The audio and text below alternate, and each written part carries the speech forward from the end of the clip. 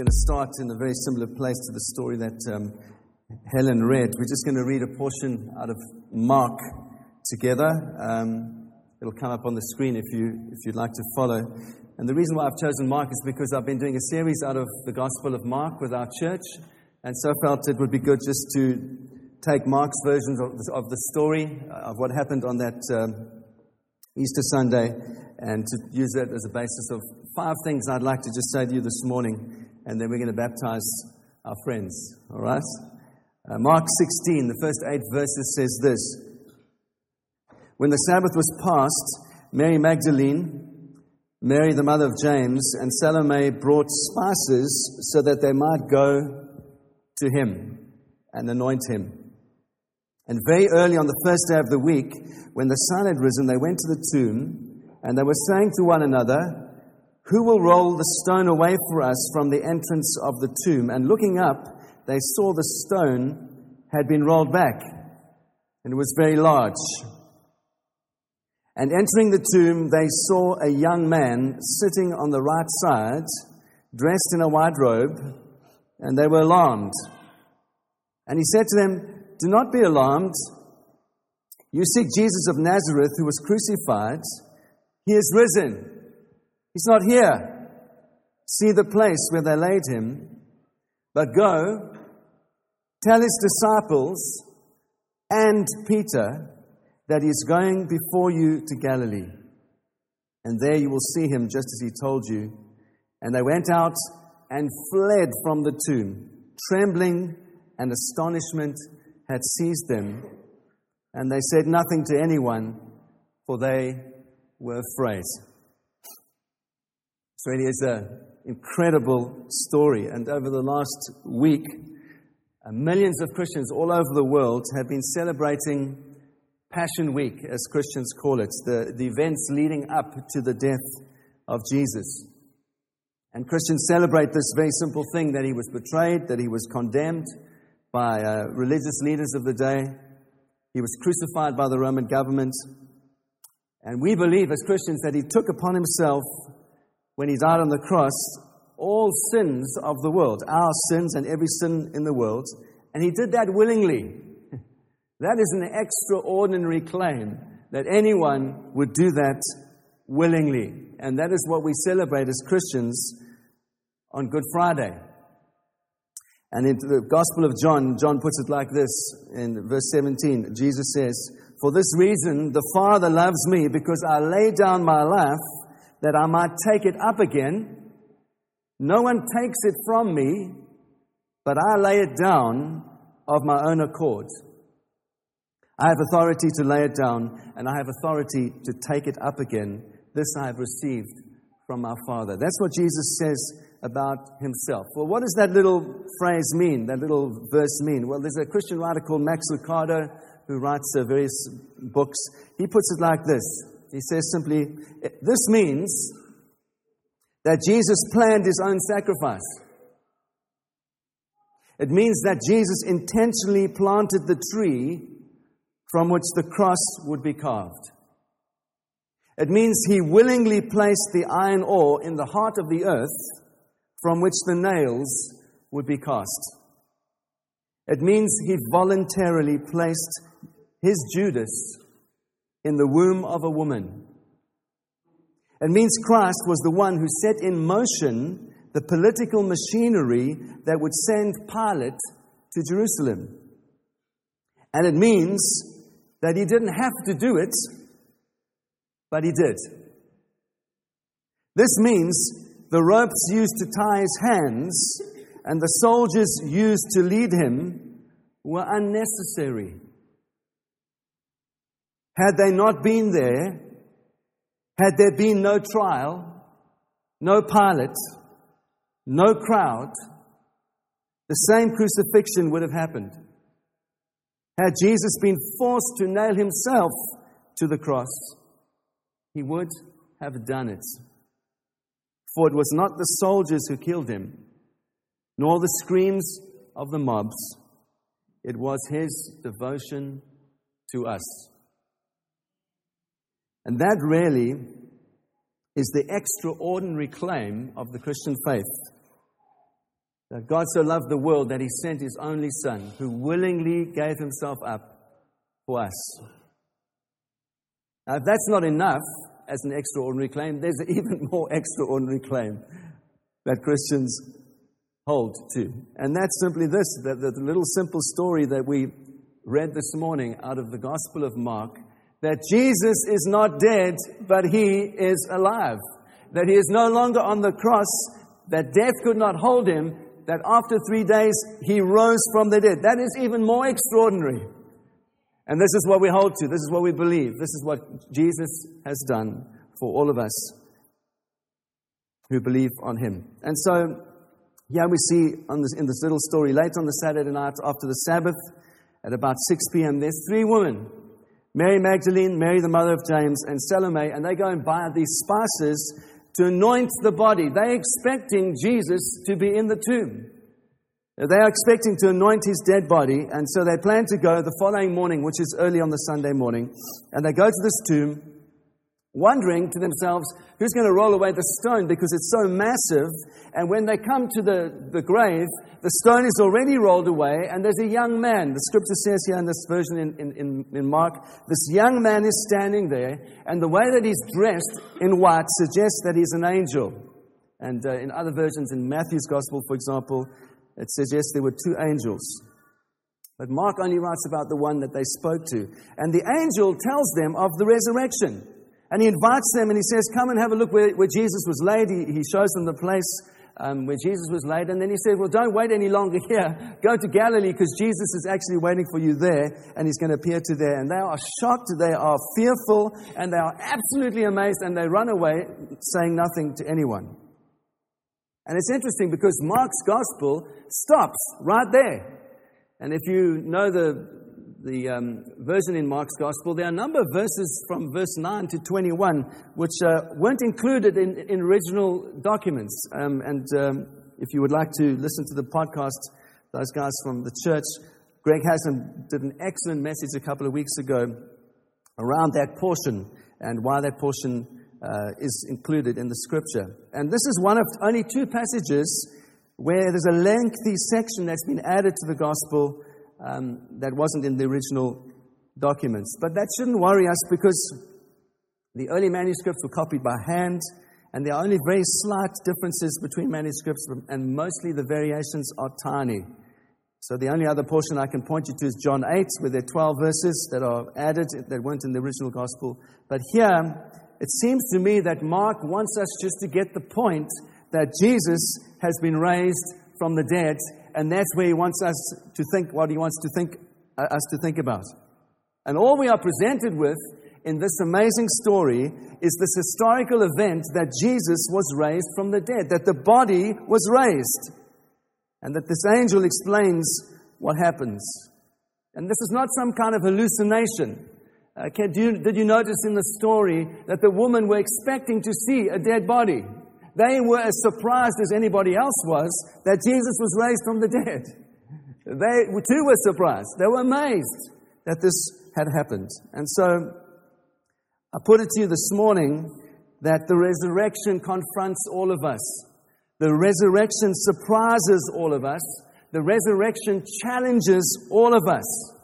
And Paul said that if the resurrection didn't happen, the Apostle Paul said, if the resurrection didn't happen, then Christians are the people to be most pitied on the face, out of everyone on the face of this planet.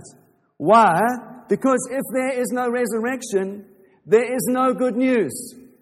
If there's no resurrection, there's no defeat of sin. There's no defeat of death. There's no defeat of sickness. If there's no resurrection, death wins. Sin wins. Sickness wins. If there's no resurrection, this is as good as it gets. And all you can hope for your life is that one day you'll live honestly and you'll die and you'll be buried and you'll go into blackness and you'll know nothing. That's as good as it will get without the resurrection. And so, it's a profound challenge to our worldview. It's a profound challenge to how we see life and how we face death. And how we think about the resurrection really does matter. There are 5 simple things I want to say to you this morning And I will try and do it in 15 minutes, all right? 1, the resurrection story prevents all of us from removing the supernatural from the Christian faith. There have been many throughout the ages, and many of our own generation, who have tried to remove the supernatural from the story of Christ. Try to explain away the miracles.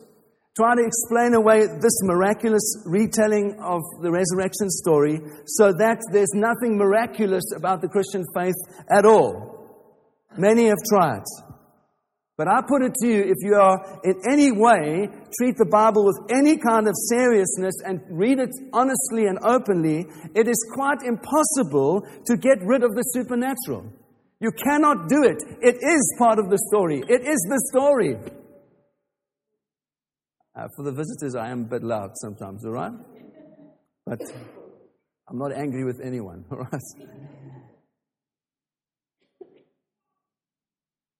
This simply is put to us that Jesus was raised from the dead. It was a supernatural occurrence.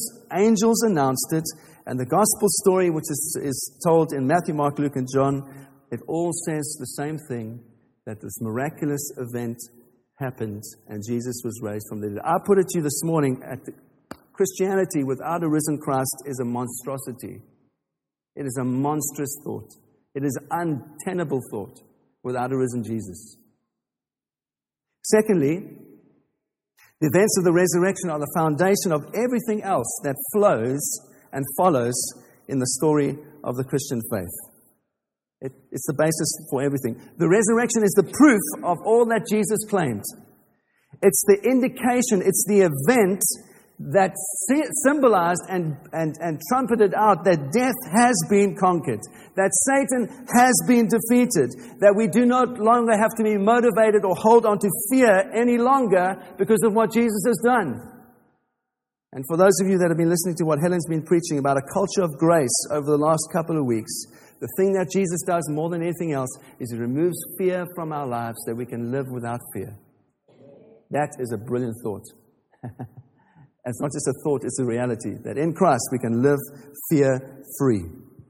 It's the reversal of Genesis 3:19. In Genesis 3:19, God says this, "By the sweat of your face you will eat bread till you return to the ground, for out of it you were taken, for you are dust, and to dust you will return." That's what God says in Genesis 3:19. And because of Jesus, that is reversed. No longer does that apply. We are in a new kingdom, a new heaven, and a new earth, because the Christ lives inside of us by faith. When Jesus cried, "It is finished," and He gave Himself up for us on the cross, what He was saying is all that He had come to do was complete, perfect, and it was over. The price had been paid once and for all. One of my personal favorite scriptures in the New Testament is Hebrews 10, verse 11, which reminds us of this. It says, the writer of Hebrews says, "Day after day, priests stand and perform their religious duties. Again and again, they offer the same sacrifices, which can never take away sins.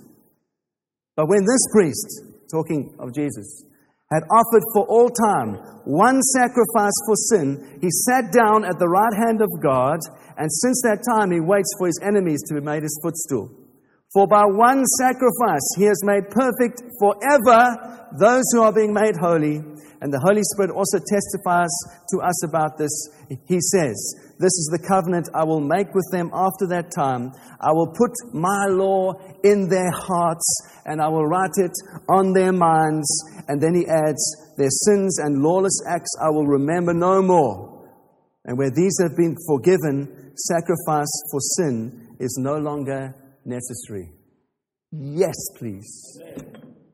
You and I don't have to live offering sacrifices, trying to wash away our sin. It's been done for us once and for all. And because of Christ, we are free. We live guilt-free, debt-free, sin-free. Amen. That's my Pentecostal thing coming out there. Thirdly, Mark simply confronts us with the sheer fact of the resurrection. And the other Gospels, if you read them, give more details, but it seems like Mark simply just wants to confront us with the sheer fact that Jesus has been raised from the dead. That's His primary purpose.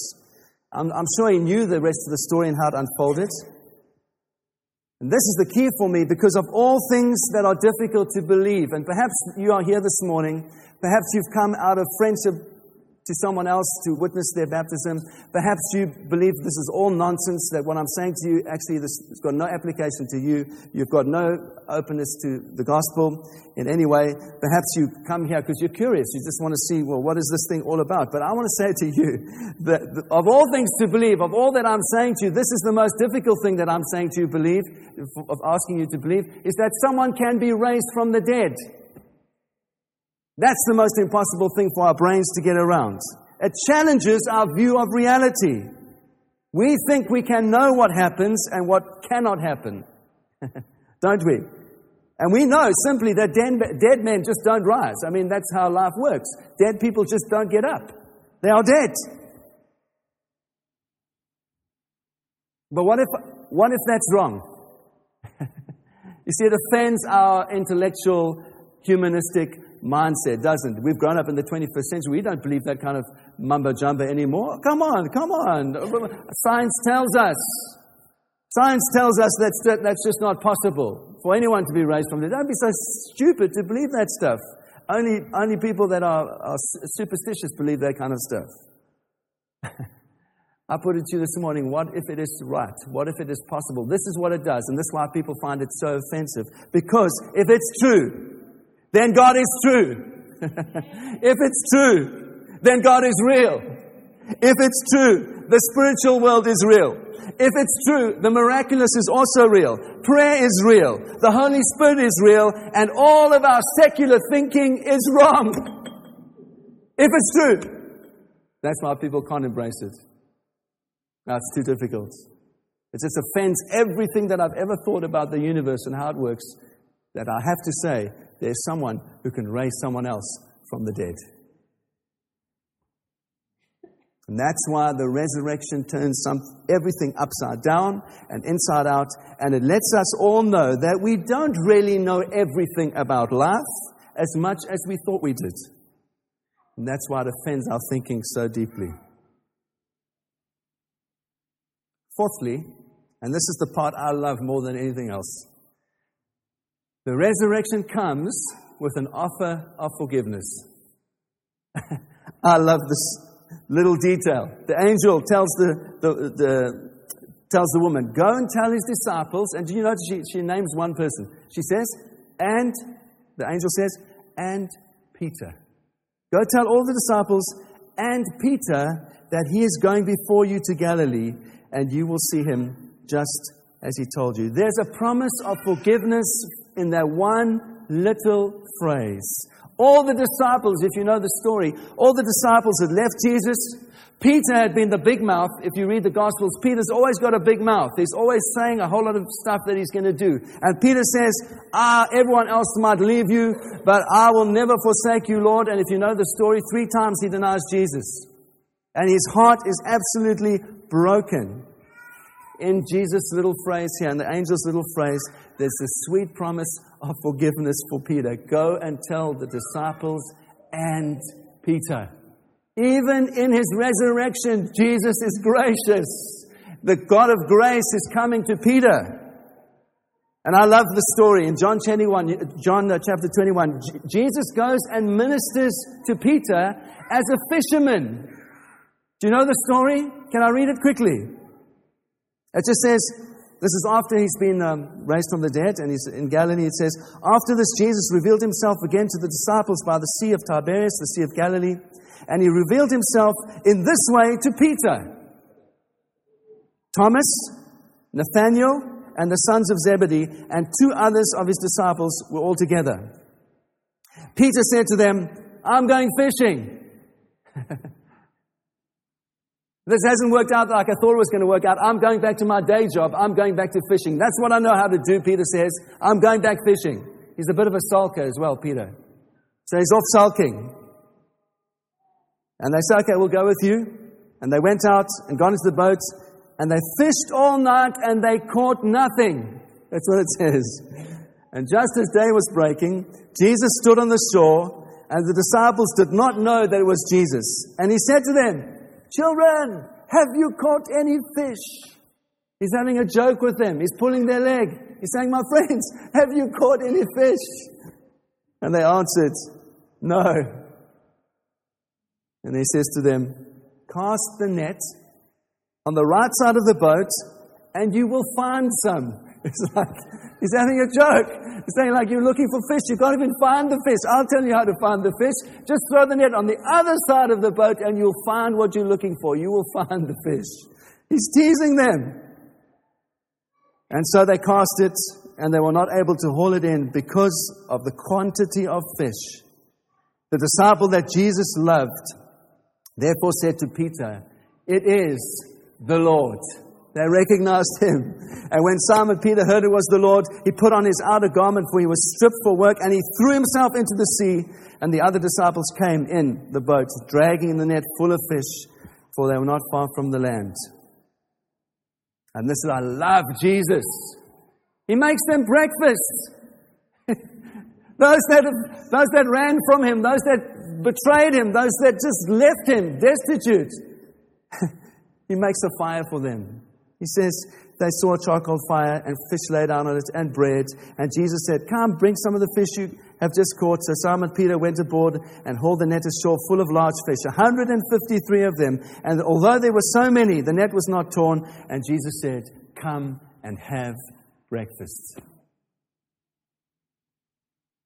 None of the disciples dared to ask, who are you? For they knew it was the Lord Jesus.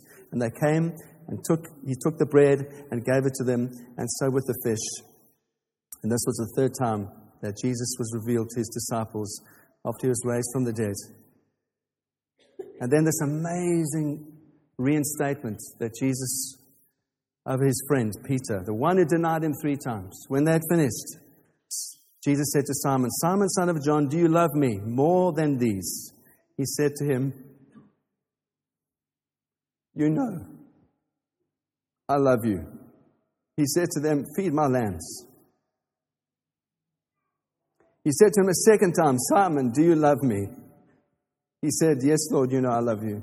He said, tend my sheep. He said to him a third time, Simon, son of John, do you love me? And Peter was grieved because he said for him the third time, do you love me?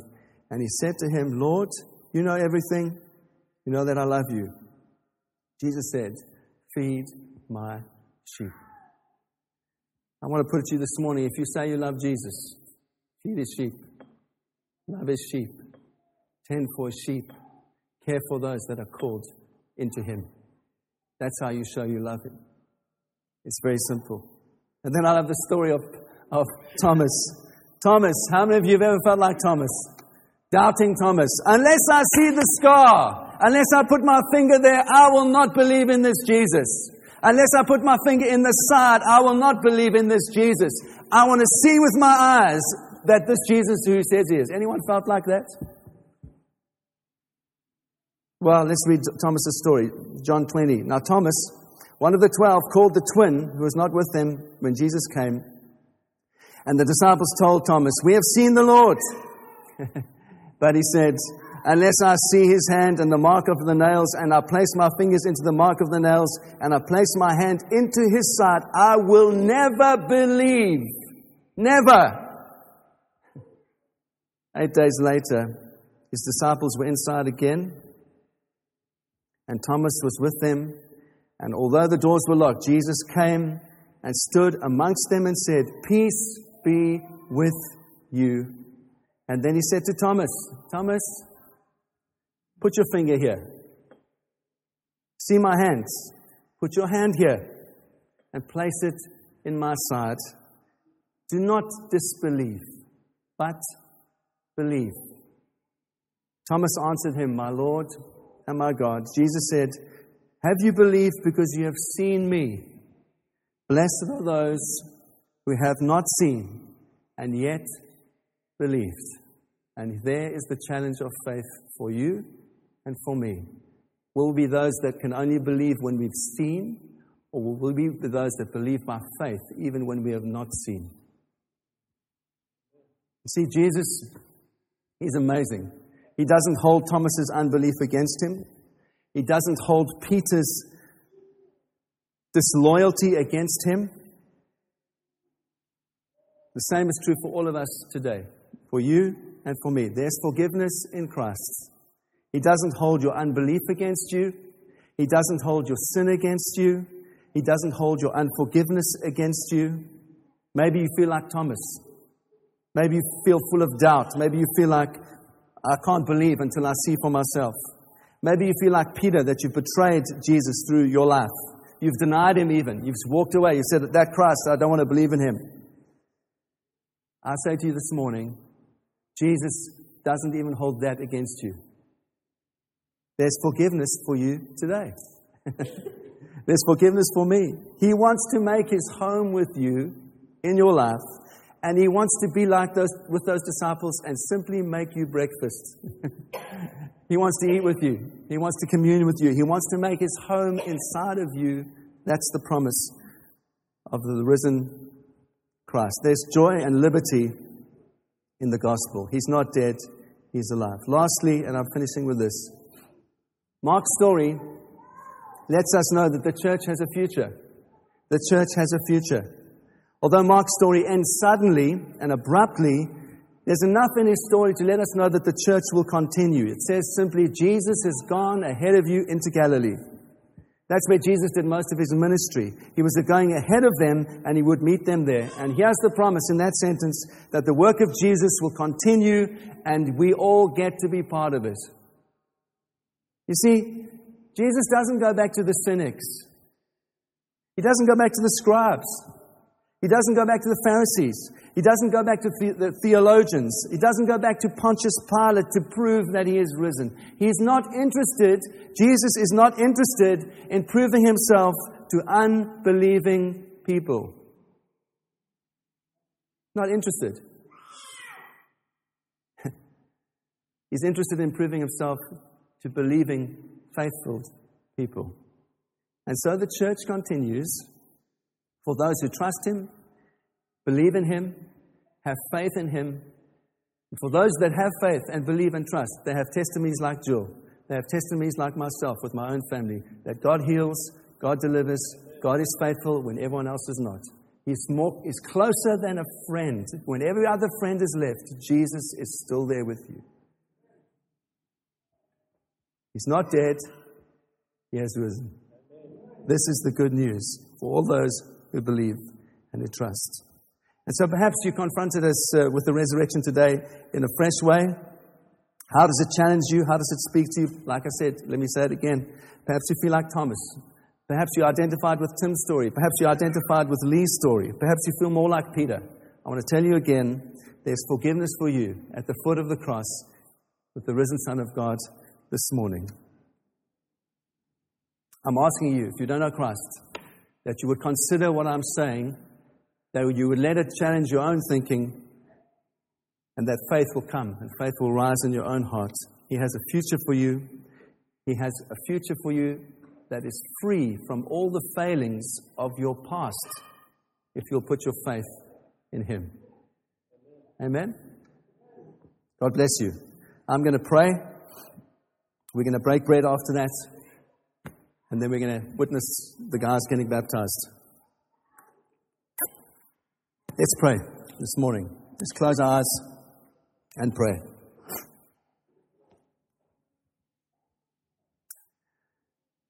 Father, we come simply as your sons and your daughters. We come with grateful hearts this morning. We come to say thank you for all that you've done.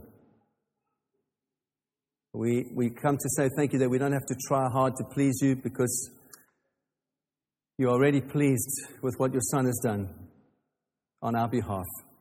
We don't have to prove ourselves to you, because Jesus has done all that is necessary. And we thank you, Lord, that you've radically transformed our futures because of what Jesus did. That you've forgiven our past and we have a completely new future. We want to thank you, Lord, from the bottom of our hearts.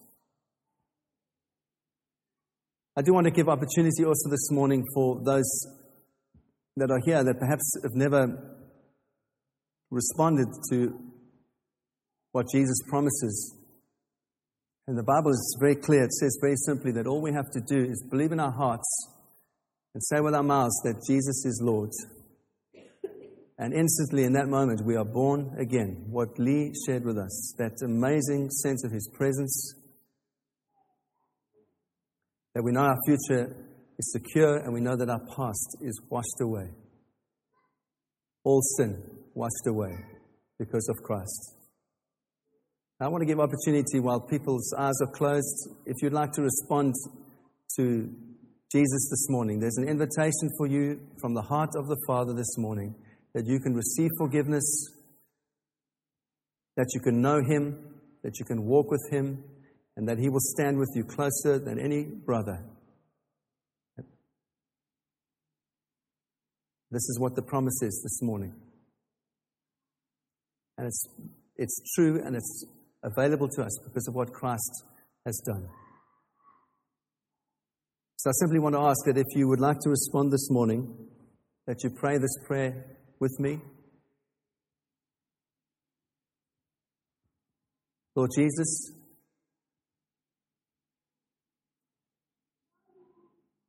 I know I can't live this life on my own.